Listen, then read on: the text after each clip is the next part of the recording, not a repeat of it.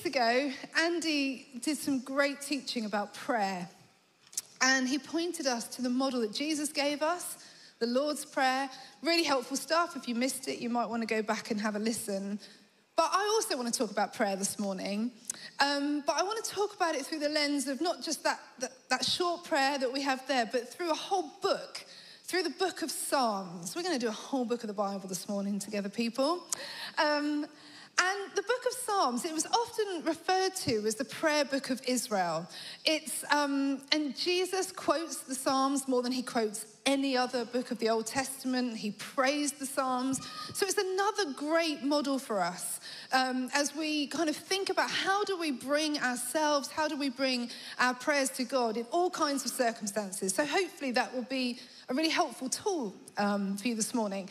And more than anything, like where we're going, just to tell you that now, so if you want to zone out for a little bit, where we're going is basically what Psalm teaches us is to bring our whole selves to God. That's what we're going to be talking about. But before we get stuck into the Psalms itself, I thought it'd be good to take a step back and just have a little think about how we read the Bible, how we read any book of the Bible. What happens when we pick this book up? How do we come to it? How do we approach it? The thing that I want to draw out really is, although this looks like a book, it's actually a library, a very small library in that sense. It's a collection of books. And in this library, there's all kinds of different genres, all different types of books, which means that as we go to a different one, we need to approach it slightly differently. So if you walked into a library today, you'll see there's all different aisles, and there's all the whole stuff where there's the non-fiction. Every single time I have to get this right, fact and fiction. Right, there's the fiction side of things, and even in the fiction, there might be science fiction, there might be horror, there might be romance, all different kinds. And then in the non-fiction, it's not just that's like one whole block, but there's history and philosophy and science and all the other things there. And you can't wander into one of those aisles thinking that you're getting history if you're actually getting science fiction. It changes the way that you read it.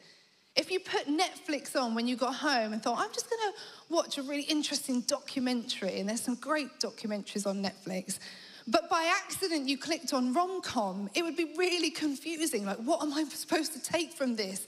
Is this fact or fiction? Now step away from that sort of notion of fact or fiction, because this is truth. This is all truth, but it is written in different styles. Different books in here. Some are history, some are wisdom. There's the wisdom literature. There's letters. There's gospels. There is prophecy, and there's poetry. And like I said, it's really helpful if we kind of have in our head when we're approaching any book of the Bible that we begin to think, what am I picking up? And it's not essential that you understand some of those things. I mean, one of the things I want to point you to, if you haven't already come across it, is a resource. There's an organization called the Bible Project. And probably lots of you have come across that. But if you haven't, just Google. There's millions of YouTube videos where one of the things they do brilliantly is they take each book of the Bible and just do like a 5 to 10 minute overview. Like, what are some of the themes? Who wrote it? When did they write it? What else was going on? What are some of the key messages for us to take away? It's really helpful stuff. And I don't know how long you've had a phone, and how you sort of probably feel quite familiar with your phone, and you know what you're doing with your phone. And I remember it wasn't so long ago, you know, emojis. I find emojis very helpful because, you know, they give that sort of, ha-ha, I'm smiling right now, rather than I'm cross right now. You know, it conveys what you can't. I remember before they brought out the little symbols, or when the symbols would just start to be used. Do you remember those days where we still used like colon and then close bracket? And I remember one day Mike texted me and he was like, Ali, why do my interns keep sending me colon and close bracket? And I was like, you really don't know. It's a smiley face. He was like, it's not a smiley face. I said, turn your phone on one side. It's a smiley face. And so maybe it was for him that the iPhone brought out actual emojis. And then I'm feeling quite smug because I can help this old man understand how to use his phone better. And then I watch my kids with their phones, and I'm like, oh, wait, how did you do that? How did you do that? And there's so much, and I could just use this for phoning people. Actually, who phones? Only old people phone people anymore. But anyway, I could use it for phoning people. I could use it for texting messages, whatever. But there's always more, and it's in my hands. Why not get the most out of it? Even more so with the Bible.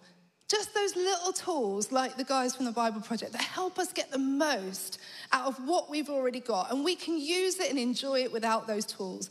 But wouldn't we want to know a bit more? So, lots of different genres. When we come to the book of Psalms, which is what we're looking at today, we're looking at poetry. It's right in the middle of our Bibles, and it's 150 chapters of heart truth from God's people to a God who loves to listen. And the thing about poetry is it paints pictures, it gives words to things that maybe we couldn't come up with on our own. It speaks on our behalf in a different way. It's like, it's still truth, but it's heart-to-heart truth. And it's like when you come across a great poem, it's like, gosh, I never would have known to have said it like that, but thank you for saying that for me. And I came across a poem about friendship the other day on social media. I'm not generally someone that reads or enjoys or understands poetry, but I came across this brilliant poem about friendship the other day from a guy called David Gate. And it's called I'll Be a Doula for Your Dreams. And a doula is someone that you might bring in to sort of assist you and champion you in childbirth. So that gives you a little bit of an insight. So this is what he wrote.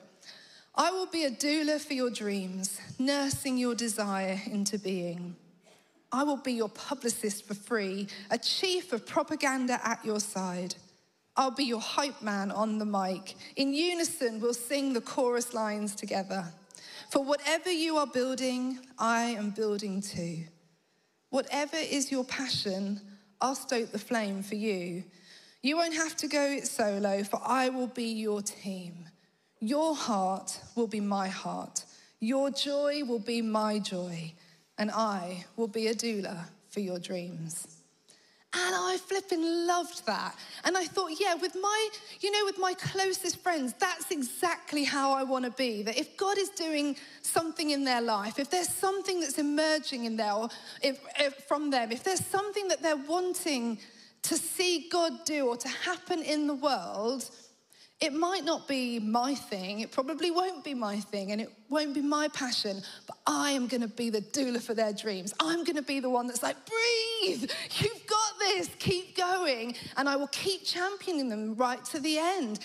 And I read this poem, and it was a gift to me, because not only did it say something that was already hidden somewhere in my heart, but it was like it gave my heart room to stretch into that and to enjoy that truth and to expand that. And that's what great poetry can do. That's what the book of Psalms does for us. It's not just poetry, it's prayer poetry or poetry prayer.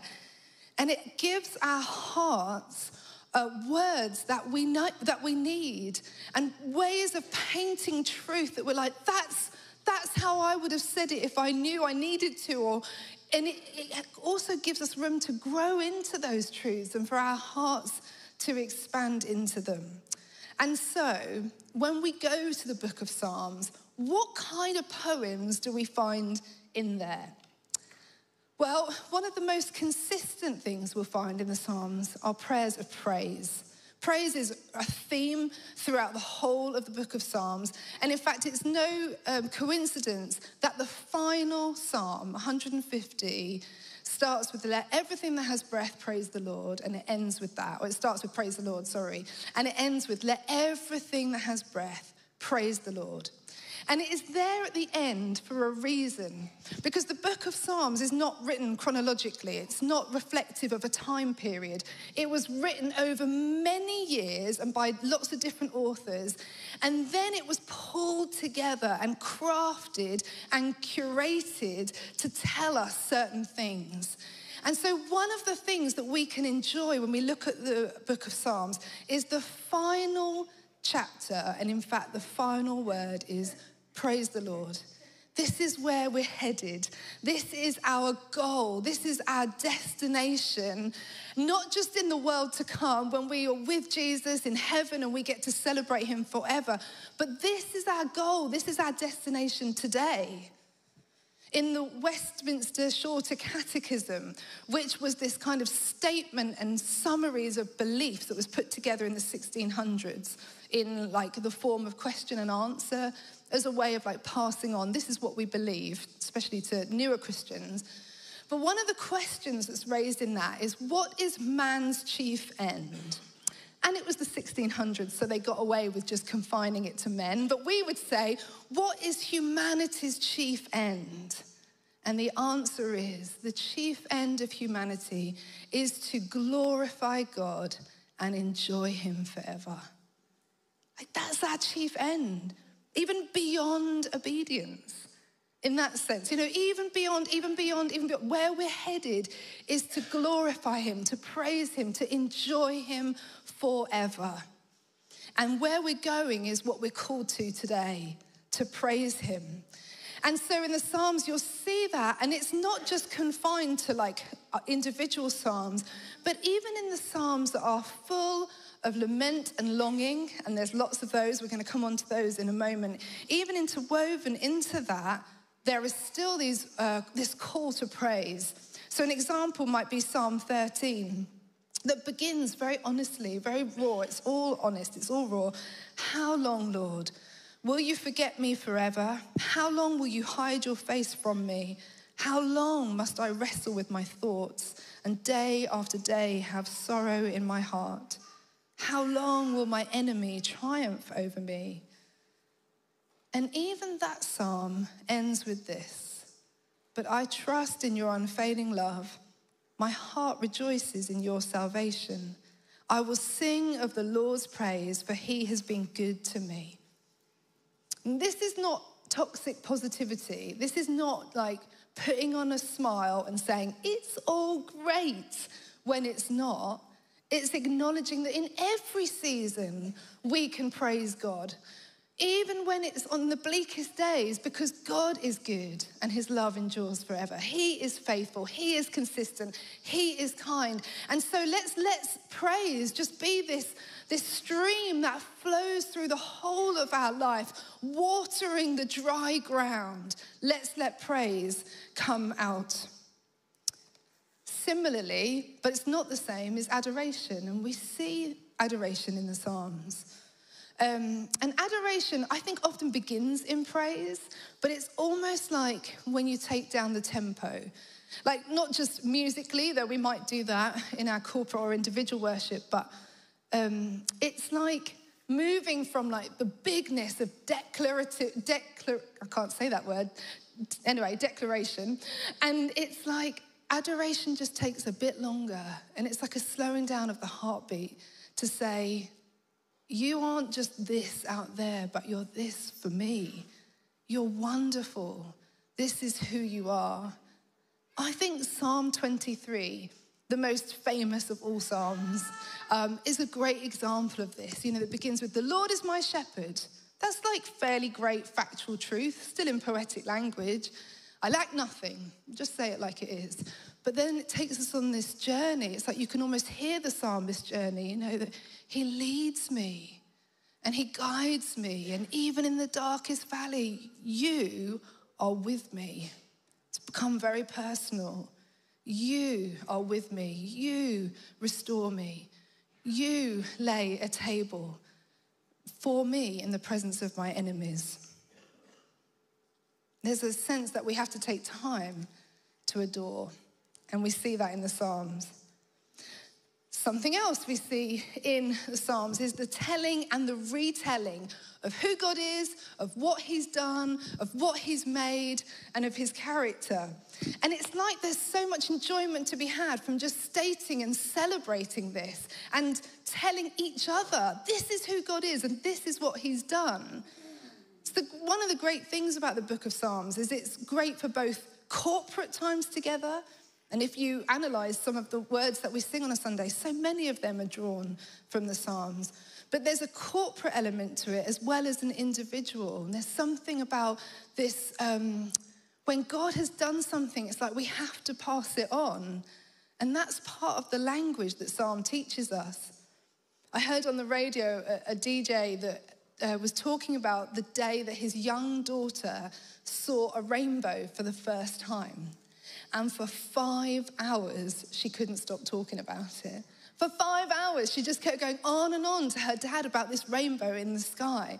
And something really struck me about that. And it's like we see that in the Psalms of, I look into the heavens and look, you made this.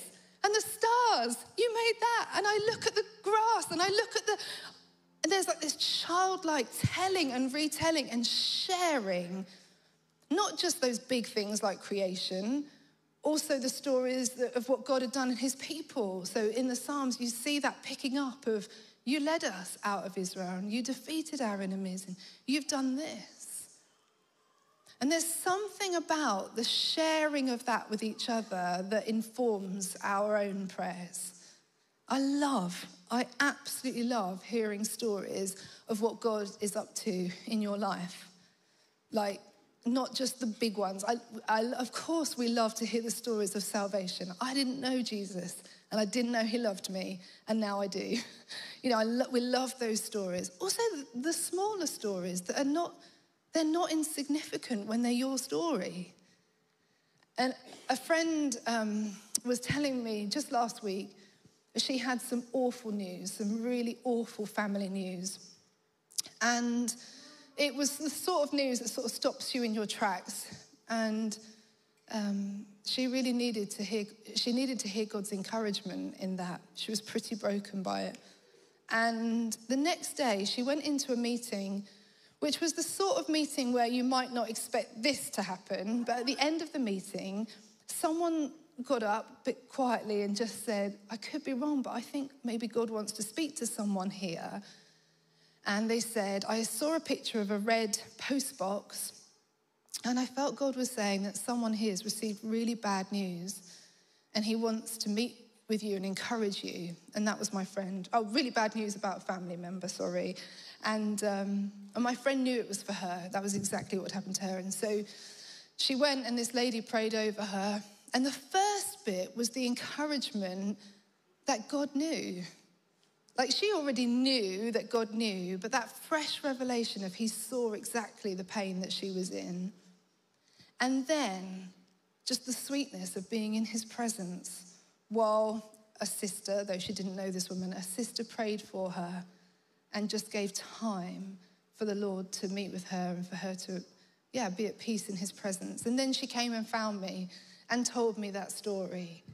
And there's something about the telling and the retelling, and in her sharing it with me, what it did to my heart, and hopefully it's something about the me telling you that does something for your heart.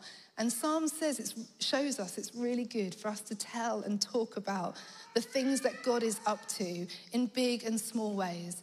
And even in our prayer, it's really good for us to say, I remember, God, when you did this. I think about the way that you've been at work here.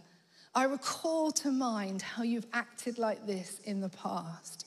When we get to Easter, like, we can do this at any time of the year, but there's something precious about Easter where we say, I'm choosing to remember what you did, what you chose, what you went through, that I would know you, that I would know intimacy with the Father. So, Psalms teaches us to tell and to retell the story of who God is and what he's done. Another thing that we'll find in the Psalms is longing, like really raw longing. Like in the Psalm I read earlier, how long, O Lord, that we long for him to act, to show up in a situation, that we long for him to do something, and that we would see evidence of that doing. And also simply that we long for him. And one of the Psalms that I've come back to again and again this year is Psalm 42. As the deer pants for streams of water, so my soul pants for you. And, I said earlier about the thing about poetry is it often not only tells us our heart, but helps expand our heart. I had that experience again just this week of coming back to that psalm, and I chose it because I wanted those words. I wanted those words of, if there was one word that I would use so far for me in terms of my relationship with Jesus, is just a longing to know him better, a longing for more intimacy with him. And so I'm going back to that. Lord, I'm longing for you. I desire you. I want more of you. And even as I sat in that psalm again, it was like I could feel that stretching of my heart, like just enlarging, making more room for him. We see these words of longing. We see a lot of lament. In fact, there's more psalms of lament than any other type in this book. And lament is literally like grief, tears. It's expressing sadness and sorrow before God. And there's loads of it. How long, O Lord, as I've already read. And I think it's just so beautiful that God included that. The book of Psalms, also Lamentations that Johnny read earlier, that literally just means tears, a book that's called Tears. It's like him, that we're to be under no doubt that God wants us to know that our tears belong with him. That our tears are not something that we need to push to one side, our grief and our sorrow.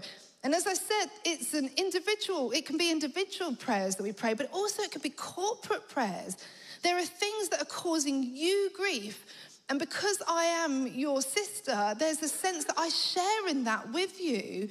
And then there's the stuff that's not even personal at all. It's we're looking at the world, our country, whatever that might be. We read the news and something rises up in us, which is just, oh, Lord, this is terrible. And do you know, if you read something in the news and you have that response, that in itself is a prayer. That is a prayer. Yes, you may come on to, God, would you do something? Would you intervene? Would you act? But even just the sorrow, when it's directed to God, is a good prayer. Bringing our grief to him, bringing our lament to him. And I remember years ago when I first joined this church, Mike used to use a little phrase. I've heard him use it since. And I don't think it's an original pull of Archie, but he used to say, we can either turn away from God and get bitter, or we can turn to God and get better. And when I first heard him say that, I was quite young. And so I thought it was a little bit trite. I thought it was a bit like a little sweet phrase. Like, I almost felt a bit patronizing towards him. Of, you thought that was profound, but that's just really sweet. And now I'm 47 and I know it's profound. We can either turn to God and get better, or we turn away from God and we will get bitter. And the prayers of lament in the Psalms just teach us, keep bringing that stuff to God. Keep bringing it before him. Okay, moving on. Prayers of repentance. Do you remember when we did the Lord's Prayer, and we're probably familiar, lots of us, with saying it, we get to that line that says, forgive us our sins. And it's just so healthy to keep prayers of repentance as a daily part of our prayer diet, our prayer life. And I think probably the most famous Psalm of repentance is Psalm 51, where David is confronted about his sin with Bathsheba and the murder of her husband. And go and read it, it's so beautiful. And it starts off with, have mercy on me, O God, according to your unfailing love. And it goes on, wash away my iniquity and cleanse me from my sin. Later on, cleanse me with hyssop and I'll be clean.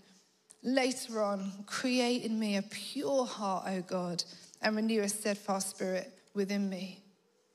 Like you can hear the weight of it, the weight of his sin. And as we come to that in our Psalms going, gosh, am I like engaging with the fact that I'm sinful?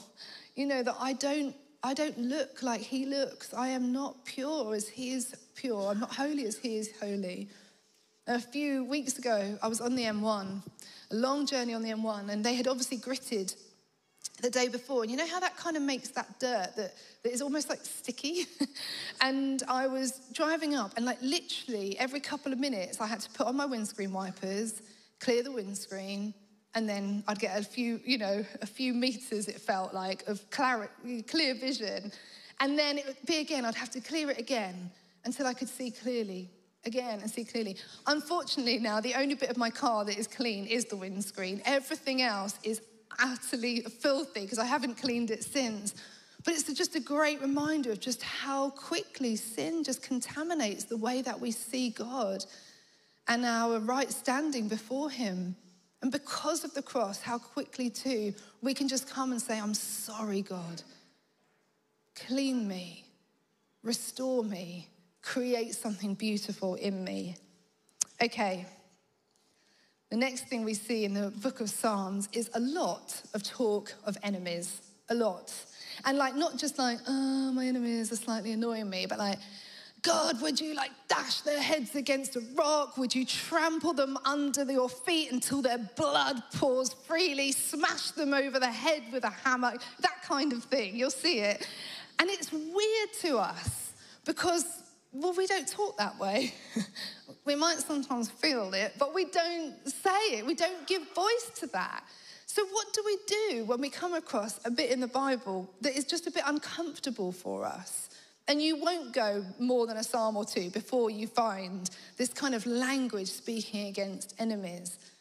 And of course, it was a different culture when it was written and lots of warfare. And David wrote a lot of the Psalms and he spent a whole section of his life on the run from his enemies. So what we could do is just go, all right, there's a whole bit of our Psalms that's about that, but it's not really relevant to me, so I'll just leave it to one side. But all scripture is God-breathed and is useful, and this book is a gift to us, even those bits. So what do we make of it? And I think, one of the things that we could do is just use it as is, So Margaret and Bill's cat have pooed on your front lawn again, and you could literally be like, why, Lord? Why has the cat pooed on my lawn again? Send down your judgment on Margaret and Bill. Send Rottweilers to smite the cat. Would Margaret and Bill know your wrath? We could do that, except that Ephesians 6 tells us that our battle is not against flesh and blood. So our battle is never with Bill and Margaret. And it's, however it might feel, our enemy is not a person, ever. And we need to hold on to that. But we do still have enemies of our soul. One very real enemy is Satan himself, who comes to steal and kill and destroy, and who is the father of lies, and who loves to sow fear into our life and doubt and just rob us of joy. Well, smite that one, Lord. And then there's other enemies that we encounter. Sometimes it's the sin I was just talking about that has got in the way. Sometimes my enemy might be a situation that I'm facing right now that just seems insurmountable. Your enemy is anything that might creep between you knowing perfect intimacy with Jesus. So you take that thing in your mind, today my enemy is my stress. God, would you conquer that? Would you destroy that and bring me your peace? God, my enemy is this sin that I just can't seem to get freed from. God, would you smash it? I can't. I don't have the power to. Would you smash it? And that really follows on to loads of other Psalms that you see is just this call to God for his intervention, where the psalmist seems under no illusion that they've got what it takes. But it's that I need you, God. I can't get myself out of this situation. And I think our default is we probably could get ourselves out of any situation given enough time to think it through or make a plan or whatever. And there's this readiness that we see in the Psalms just to say, I can't do this. A great example is Psalm 69. Save me, O God, for the waters have come up to my neck. I sink in the miry depths where there is no foothold. I have come into the deep waters. The floods engulf me. I am worn out, calling for help. My throat is parched. My eyes fail, looking for God. It's like, save me. Step in. Deliver me. I can't do this. And I think I love the picture here. Again, remember, it's poetry. It's like the waters are not just down here where it's a bit annoying, or here where it's hindering me a bit. Like, they're here, and I feel like I'm going to go under. You have moments like that. Let's pray the Psalms. God, help me. God, deliver me. We see the whole lot of human experience and human life in the book of Psalms. And the one theme in all of it is whatever it is, bring it to God. Whatever it is that you're enjoying, celebrating, bring that to God. Tell him, I love that about you. I really enjoy this about what you made. I'm so grateful for my roast dinner. Whatever that might be. And the stuff that you are stumped by, the stuff that feels overwhelming, the stuff that doesn't seem to be shifting, bring it to God. What happens when we go to the book of Psalms is we can literally go, I don't know how to pray, but there's a psalm in here for me. So I could seek out a psalm that says what I need to express to God. Or I could take any psalm and I could apply it to my own situation. I could put my own name there or my own situation in there. Or I could use it as a model where it's like, have I got a bit stuck in a rut praying the same kind of prayers? I think often we do get those areas where it's like, oh, I've forgotten that needed to be brought to you, God. And this will remind us to bring it all before him. Whatever it is that you face today, bring it to God in prayer. And just as we finish, I've been thinking about an old hymn that I used to sing when I was younger, and lots of you will be familiar with it. What a friend we have in Jesus. I just want to read the words. What a friend we have in Jesus, all our sins and griefs to bear. What a privilege to carry everything to God in prayer. Oh, what peace we often forfeit. Oh, what needless pain we bear, all because we do not carry everything to God in prayer. Have we trials and temptations? Is there trouble anywhere? We should never be discouraged. Take it to the Lord in prayer. Can we find a friend so faithful who will all our sorrows share? Jesus knows our every weakness. Take it to the Lord in prayer. Are we weak and heavy laden, cumbered with a load of care? Precious Saviour, still our refuge. Take it to the Lord in prayer. Do your friends despise, forsake you? Take it to the Lord in prayer. In his arms he'll take and shield you. You will find a solace there. Blessed Saviour, thou hast promised, thou wilt all our burdens bear. May we ever, Lord, be bringing all to thee in earnest prayer. Soon in glory, bright, unclouded, there will be no need for prayer. Rapture, praise, and endless worship will be our sweet portion there. And someone was telling me after the 9:15 that they were reading recently about Corrie ten Boom, who we've talked about before in this church, amazing Christian in the Second World War, who ended up in a concentration camp for hiding Jews from the Nazis. And she was in solitary confinement at one point in her incarceration in Ravensbrück. And she's in this cell on her own for 3 months. And one night, just quietly in her cell, she just began to sing that hymn, What a Friend We Have in Jesus. And she finished the end of the first verse, carry everything to God in prayer, and she went quiet. And then from down the corridor, from another cell, another prisoner picked up the second verse. Have we trials and temptations? And they began to sing. I just thought it was so beautiful. Bring it to God in prayer. This sense that when we're here together, we get to do so much of this, the celebration, the reminding ourselves of who God is. And then we go back into life. And for those of you watching on the live stream, maybe there's a sense of confinement, of being separated from gathering in this way. But we're not alone. And this sense of like from down the corridor, I won't hear it, but there's your voice encouraging me, take it to the Lord in prayer. And there's your voice. And you're praying a song of lament, and you're praying a song of longing, and you're praying a song of celebration and a prayer of repentance. And we're joining our song together as the psalm teaches us. And it says in the Psalms, all my longings are laid bare before you. That's how we're meant to be living. All of our everything laid bare before him in prayer, turning to God in every season, turning to a Father who loves you and who is waiting and willing to hear the cry of your heart. Amen.